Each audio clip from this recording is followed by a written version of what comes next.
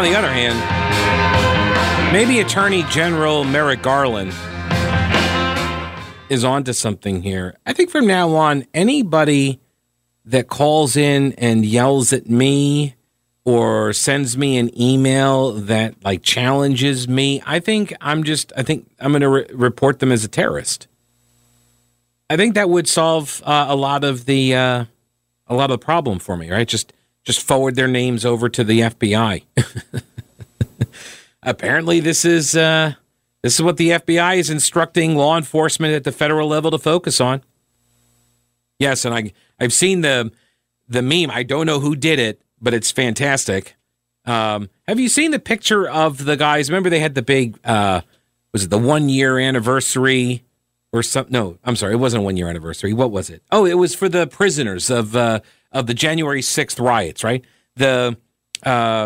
They had some big protest at the Capitol or whatever a couple of weeks back, and like nobody showed up. There was more media there, and somebody got a picture of these dudes standing around, and they were like right out of FBI Central Casting, except they were wearing shorts and polo shirts, and so they're all just kind of standing together talking, and so this became sort of like the joke. This is the meme that these were all the undercover FBI guys that were there at the protest.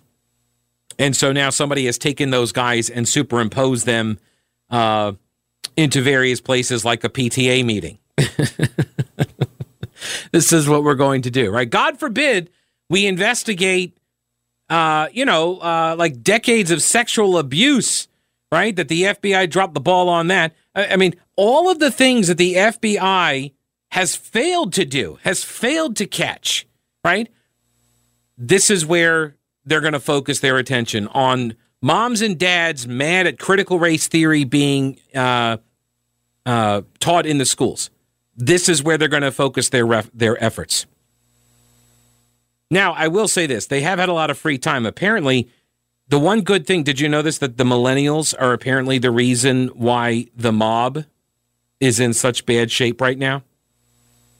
I had no idea. So we finally found something that the millennials did that's good, I guess. They are apparently taking down the mob. Millennials are. According to the Wall Street Journal, Jim Roberts, quoting them, that these millennials, they grew up in the suburbs instead of the city streets. And so they're, quote, softer, dumber, and not as loyal as mobsters of the past. Plus, they're always texting. So, good job, millennials. Just be you, and you will destroy the mafia. It's pretty impressive. Meanwhile, this piece at campusreform.org, written by the managing editor, fellow by the name of Zachary Marshall, who holds a Ph.D. in cultural studies and is an adjunct professor at the University of Kentucky, in a piece titled, "Why Do Progressive Elites Love Open Borders, Violate Their Own COVID Protocols?" This academic concept helps explain their wretched sanctimony, and the concept is patrimony, or patrimony. But it is this idea that you have certain property that is passed on from you to your future generations, right? This is an academic explanation that patrimony is the property or the domain, historically an estate, but it can be tangible or not tangible. It could be a philosophy, for example. But it is this idea that a certain class has something that is inherited by subsequent generations within that social group. So once you're in the group, you get to then pass this stuff on to your progeny, right? Like that's the idea. And if you are of a certain political philosophy or party registration, you get to hold really stupid ideas and don't get challenged on them. You get to make rules for everybody else to follow. I mean, this explains all of the violations of these governors who pass all of these strict COVID rules for everybody else to follow, and then we catch them, dining out or partying with their pals, and they're not following their own protocols, right? It explains Australia, and it explains the ignoring of the story by a lot of these Black Lives Matter people that were so worried about the rise of a police state and fascism and all of this when it was Donald Trump. Yet now, totally fine with the Attorney General issuing an edict, a memo yesterday, directing federal law enforcement to keep an eye on those parents that are disrupting the school board meetings. It also explains why the left saw no double standard at all, demanding everybody stay home lest they kill grandma, while also celebrating everybody not staying home and protesting over the summer of 2020. And I could never get a coherent explanation of this from anybody on the left. They just ignored it. They just ignored it because they don't have to address it, because this is one of the privileges that you get, right? This is part of being in the patrimony system, right? This is what you get. Would that be the patriarchy? Anyway, the Biden administration has contempt for the unvaccinated. The president mandates Americans to be vaccinated, but then exempts illegal immigrants with those miraculously short itineraries because they're not going to be here. That was their explanation. Oh, they're not going to be here for a while. You know, they're just here short term. Oh, all right. So COVID knows the length of your stay, apparently, if you are an illegal immigrant. Those migrants are the ward of the compassionate woke. And consequentially, as the progressive elite's dominion, do not receive the same blame that unvaccinated Americans get from Biden for prolonging the pandemic. Does the progressive elite know better than the rest of America? Of course not. But they have the tools at their disposal to gaslight those who question their judgment. Don't be fooled by their pretense to exemption or preferred treatment. The progressive elite virtue signal mask wearing to maintain social compliance, but their claims that some people don't need their protocols while others do, that's just deceit. Okay? It's just deceit. The virus doesn't care about the political leanings of its host. I've been doing this for over a year, doing this whole COVID knows. It's a hashtag. Hashtag COVID knows. Right? COVID knows. I literally just told some colleagues this in the hall when I was coming in today into the studio, that COVID knows whether to smite you based on how high up off the ground you are. Did you know this? COVID is the smartest virus we have ever encountered. COVID knows. COVID knows if you are seated in a restaurant, it shall not smite thee. It shall only smite thee when you stand. That's why everybody standing has to wear the mask. Because otherwise it doesn't really make any sense. Because when you walk in, like, why are you standing? I mean, unless you're a server standing at the table, right? You stand up to what? To leave or to go to the restroom or to come back from the restroom. In which case, you're moving air around as you walk, right? You can feel the air movement when someone walks past you, which is actually a good thing because it breaks up the micro droplets of the lung juice that are suspended in the air because it's lighter than gravity. I don't want to get all sciencey about it here, but that's essentially what's going on. So when you're walking, you have to wear the mask. But when you sit down and now you're sedentary, you're stationary, now all of a sudden COVID knows, they're eating, and they're supporting a local business and the server staff and the kitchen help and stuff. And so I shall not smite thee because they are in a seated position. So what I have learned is that it has something to do with the amount of height off the ground. Anything over 4 feet, like, you're dead. But if you're under 4 feet, then apparently you're safe. COVID won't smite you. There are some other rules too. Black Lives Matter protesting, COVID shan't smite you. But if you're at church, you're dead. All right, I got a couple of emails here to get to.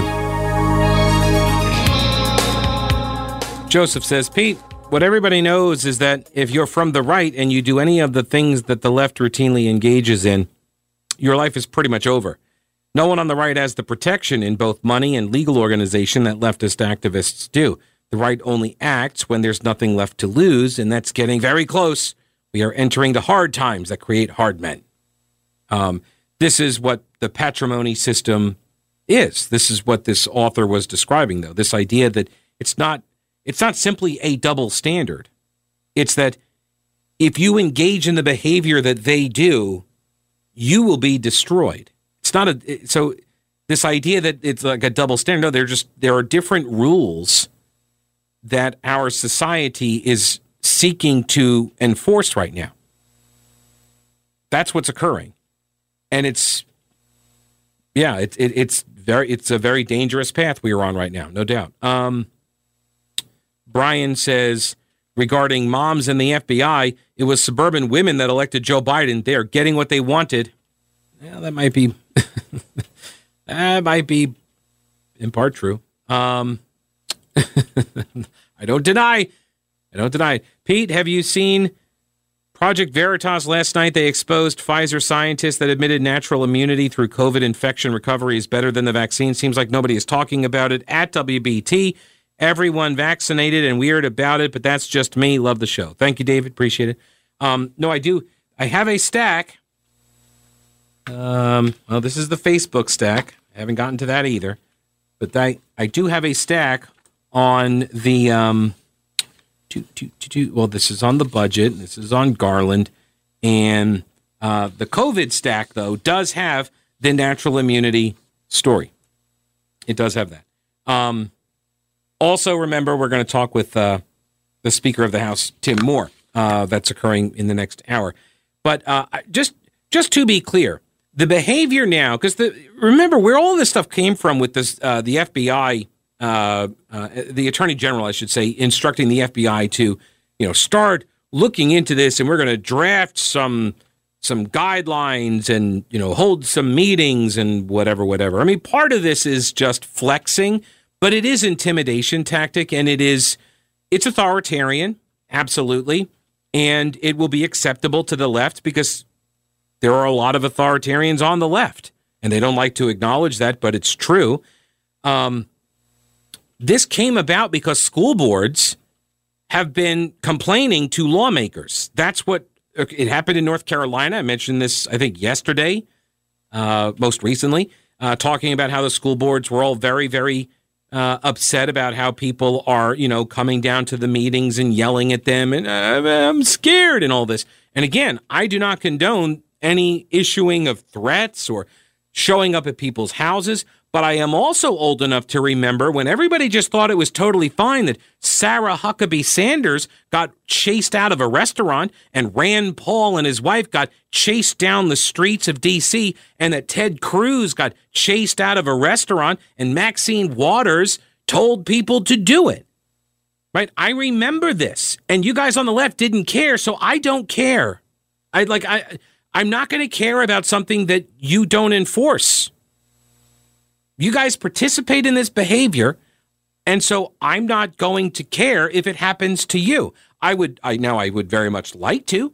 I would very much like to join and say, I condemn these people who are showing up at school board members' houses and screaming at them through bullhorns. No, it's completely unacceptable. Just like it was unacceptable when your Moonbat Brigade of high school students went out and camped in front of Tom Tillis's house and did the same thing, right? Or, again, blast from the past, the thousands of people who acted like spoiled, entitled children and swarmed the legislative chambers to prevent any kind of legislative business from occurring because I lost the election and I'm not happy and you shouldn't do those things. That's what you guys do. So pound sand. I don't care. I really don't care to hear it from you. Just zip it. Zip it. This is where we are. I don't like it. But I'm not going to pretend that there's, not the caste system at play, this double standard at play. I'm not going to pretend it doesn't exist, but I'm also not going to pick up and beat my own side because you don't beat your own side. Look at what happened. What was it? Last week. I think it was, Friday maybe? Brought you the story about the Twitter account being run by the North Carolina House Democratic Caucus. Right? These are the state lawmakers. They're Democrats in the House. They have a Twitter account. And they post really nasty attacks on individuals. And when they got called out for doing so by two liberals who were working with the target of the Twitter account, they were working with this person. He's a local lawyer. He's a Republican, but apparently he was, I guess they had worked with him on like clean energy stuff. And so they were able to work with this guy, but because he criticized the House Democrats account, they posted his mugshot from when he got a DUI like a decade ago or something.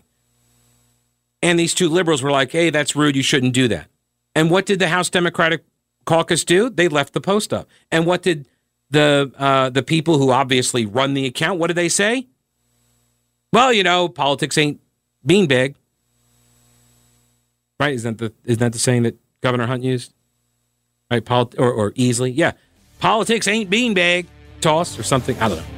They wouldn't have said cornhole because it was a long time ago, and cornhole really wasn't. It hadn't taken off by that point. But they make these excuses all the time.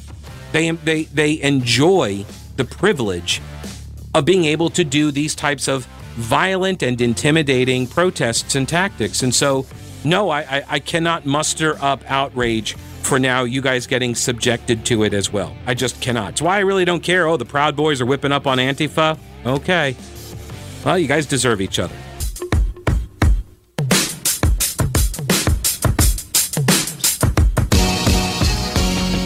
All right, so let's shift gears here. The Chamber of Commerce is withdrawing its support of the $1 trillion bipartisan infrastructure bill just hours after Punch Bowl News reported that House Republicans were booting the chamber from its strategy calls. Bye. Axios.com reports why it matters. They're one of the explainer journalism outfits. And they say the chamber's chief policy officer, Neil Bradley, announced the policy shift in a letter to its board of directors on Monday. The pretense for his decision is that President Biden formally linked the hard infrastructure bill with the $3.5 trillion budget reconciliation package during a meeting with House Democrats on Friday.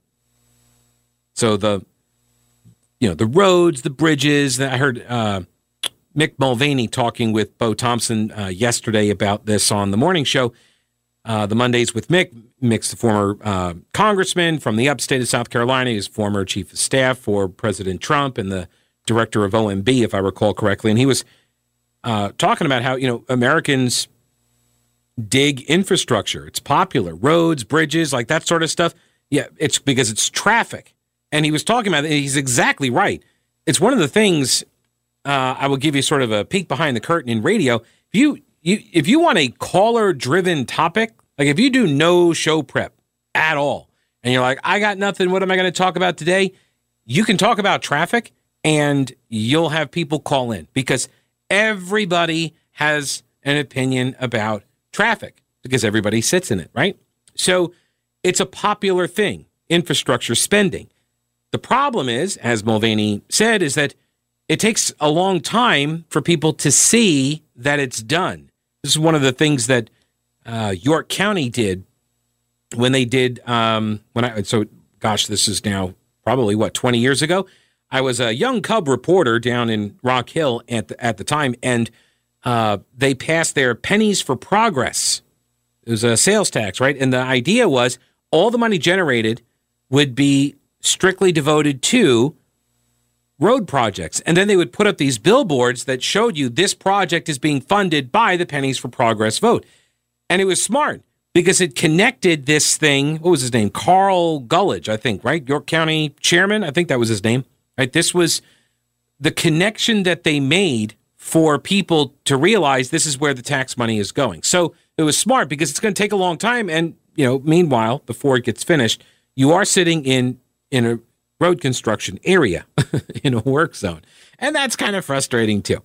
So the fact that Biden formally linked the hard infrastructure bill with the, what were they calling it? Human infrastructure, I think is what they were calling it, this stupidity. $3.5 trillion budget reconciliation package, that he did this formally, and that's supposed to be the reason why the chamber's like, oh, no, we're out. But people aren't buying that because what I've seen, the reporting is that these two ideas, these things were always linked.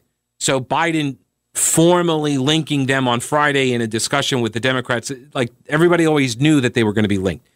The two bills are seen as the top priorities in fulfilling Biden's agenda. They have long been linked, according to Axios. House Speaker Nancy Pelosi described them as companion bills.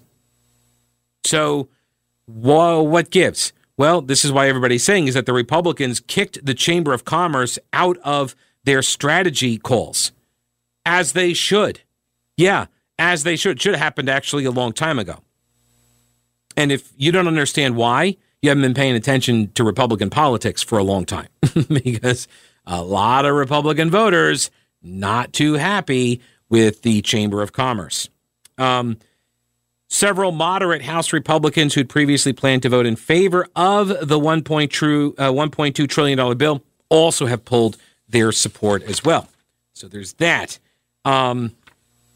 There was a piece at Discourse Magazine, piece by Charles Blahus, I think is how he pronounces that. He is the J. Fish and Lillian F. Smith Chair and Senior Research Strategist at the Mercatus Center at George Mason University. And he specializes in domestic economic policy, retirement security. I mean, only the sexy stuff.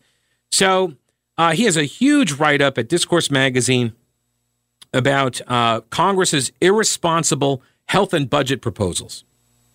All right, so this is the $3.5 trillion, the so-called Build Back Better plan. This is the plan that these leftists have been harassing Manchin and Sinema over their lack of support for this program. Which, by the way, Joe Biden ran as this safe, Democrat that you can take home to your Republican parents. He was moderate. He wasn't some radical AOC leftist. Okay? That was his brand. And how he has governed and the things that he has done since then have obliterated that. I'm not saying I was in that camp. Don't get me wrong. Joe Biden, I've never believed Joe Biden to be a moderate Democrat, okay?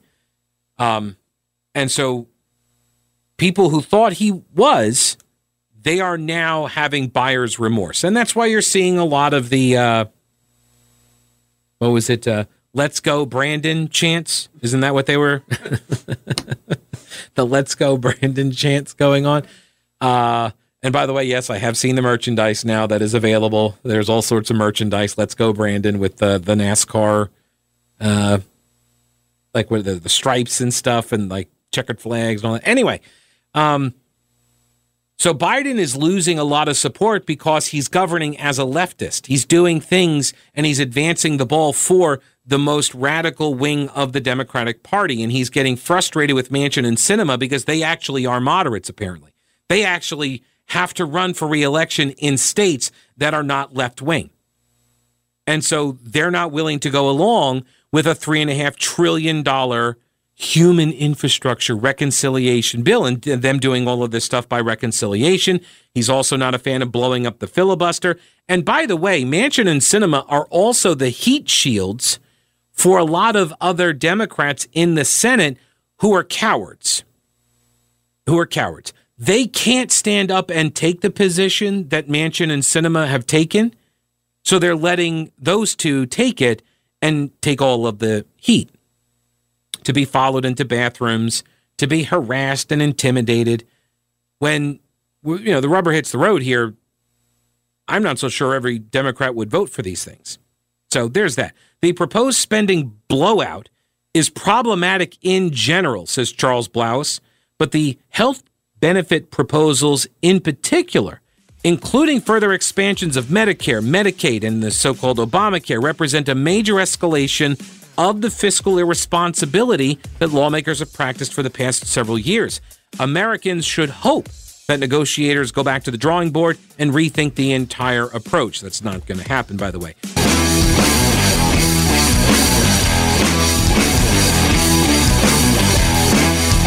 News Talk 1110 99.3 WBT. Charles Blahus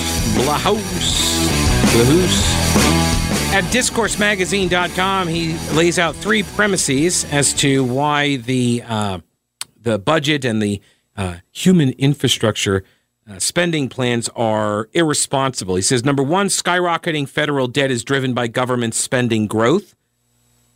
Okay, so skyrocketing debt is driven by spending. To quote Rick Santelli, stop spending. Number two, this spending growth is driven by federal health and retirement programs. And number three, the proposals currently before Congress would significantly worsen the situation. He points out that debt rose dramatically during the Great Recession, but then after the economic recovery, lawmakers failed to normalize the debt situation, continuing to float elevated debt throughout the Obama and Trump administrations. There followed another dramatic debt surge during the pandemic, and this debt is projected to grow further out of control, even if this year's budget reconciliation legislation does not add to the problem. A closer look at the trend lines shows that spending is growing persistently faster than our economic output, as measured by GDP. Even setting aside the two temporary surges in anti-recession spending, federal lawmakers are progressively losing control of the budget. And this is not a problem of inadequate taxation, he says. He goes on to say later in the piece, a notion widely propagated on social media that the only thing preventing the federal government from delivering a better quality of life to its citizens is that billionaires and corporations just aren't being taxed similarly to historical norms. This is a fiction. Its purpose is much like those of other popular fictions: to nurture a sense of grievance that can be exploited for political gain or to obscure unpalatable truths. And the unpalatable truth here is that federal spending is simply growing faster than we can afford. I'll never forget, there was a great line Chris Christie said when he was governor of New Jersey back before Republicans hated him. He remember he would get into these arguments with the teachers' union representatives and stuff like that at these town halls. And one of the things he said, it always stuck with me, was he told somebody, he's like, why are you attacking the first guy that walks in the door that tells you the truth? You should be attacking the people that have been coming in here and lying to you all these years. Right? They get so mad. They were so mad at him because he was telling them the promises that were made to you are bankrupting the state now. And we're going to have to make changes lest we go bankrupt. And I agree that these are terrible lies that you were told. And I'm sorry they were told to you. I'm sorry you believed them. And I'm sorry that this is happening. But I'm not sorry for telling you the truth about it. This is happening. Whether you like it or not, this is happening. And you can't just deny, and stick your, fingers in your ears and close your eyes and pretend it's not happening. A significant part of the spending growth is in Social Security. It's been growing faster than the nation's economic output, largely as a result of automatic annual benefit increases that were enacted in the 70s and a failure to adequately adjust eligibility ages for an aging population. Lawmakers have not fixed the situation, which will drive Social Security into insolvency if not corrected soon. Social Security has been running cash deficits since 2010. This is why, my generation, I'm a Gen Xer here, and I don't know anybody that's my age that thinks Social Security is going to be there for us. And it's only 20 years away for me. Lawmakers have not fixed the situation, which will drive Social Security into insolvency. It's been running cash deficits and has contributed increasingly to federal deficits ever since. While Social Security growth remains a major unsolved problem, the proposed budget outline would not directly exacerbate it, wouldn't make it worse. However, the most problematic effects of the budget proposal comes from its changes to federal health programs. Okay, so Social Security is on the wrong track. It's losing money. It's adding to the debt every single year. But that's not even the biggest problem. The biggest problem, Medicare, Medicaid, CHIP, which is the Children's Health Program, and the Affordable Care Act, Obamacare, the subsidies. These things, the growth of these programs far exceeds what the federal budget can support. And what Democrats are proposing right now is going to destroy all of it. And I suspect that is the intent. From the very beginning, I sat in this chair a decade ago when Obamacare was being debated. And I argued at that time The people who are attempting to, quote, fix it are actually intending to break it. Because once broken, then they can say, see, we tried, we just have to take it over. Because the answer for big government statists, the answer is always more government. And so if you can break something that the government is already involved in, their answer is always going to be, let the government take it over. Let the government do more of it. And it doesn't matter if the government intervention broke it in the first place, which has been my argument for 15 years, and others as well. I mean, I'm not particularly brilliant here. I rely on smarter people to crunch these numbers like this guy did and make these projections. And when you look at the math, you realize this is all unsustainable. But what they're hoping for is to break it, then you can do it. This is what Ted Kennedy talked about, by the way, when he was still alive. And they were celebrating him as the Lion of the Senate, when he wasn't, sexually assaulting people or drowning women. But Ted Kennedy talked about how his biggest regret, legislatively at least, was that he did not take the deal that was offered by Nixon to expand Medicare to, I think it was age 50 or 55 at the time. Because he said, had we done that, then it would have been much easier to go to keep pushing the age younger and younger. It would have set the precedent, right? But he rejected it, demanding an all or nothing Medicare for all, universal health care, and he didn't get it. And what he learned there was that you should take half the loaf and then keep going back to fight for the rest of the loaf of bread, right? And that's a lesson, by the way, that a lot of people in politics still do not know. They still don't understand this argument. And they get mad at their elected officials who take half the loaf and then continue to fight for the other half. But if you take half the loaf, then you're a sellout because they don't understand the long game. They want it all right now, and we should win right now, and they can't win. They don't have the patience for incrementalism. A lot of people on the left, by the way, do.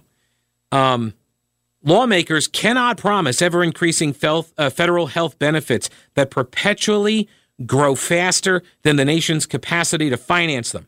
No population, he says, will tolerate its discretionary income perpetually shrinking to support lawmakers' addiction to promising bigger health benefits. I'm not so sure, because that's the other part of this. If you create the universal health care system that the left wants, they then get to tax us through the nose in order to pay for it. It will be very, very, very expensive. Uncontrolled federal health spending growth has many other adverse consequences as well, including fueling healthcare price inflation and crowding out access to vital healthcare services. The largest, because by the way, I say this often too, when you have a limited supply, as virtually all supplies are, you either ration by access or you ration by price.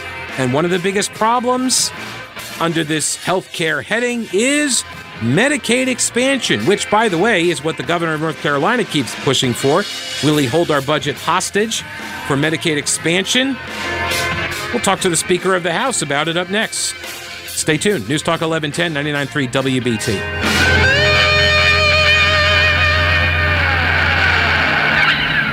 WBT.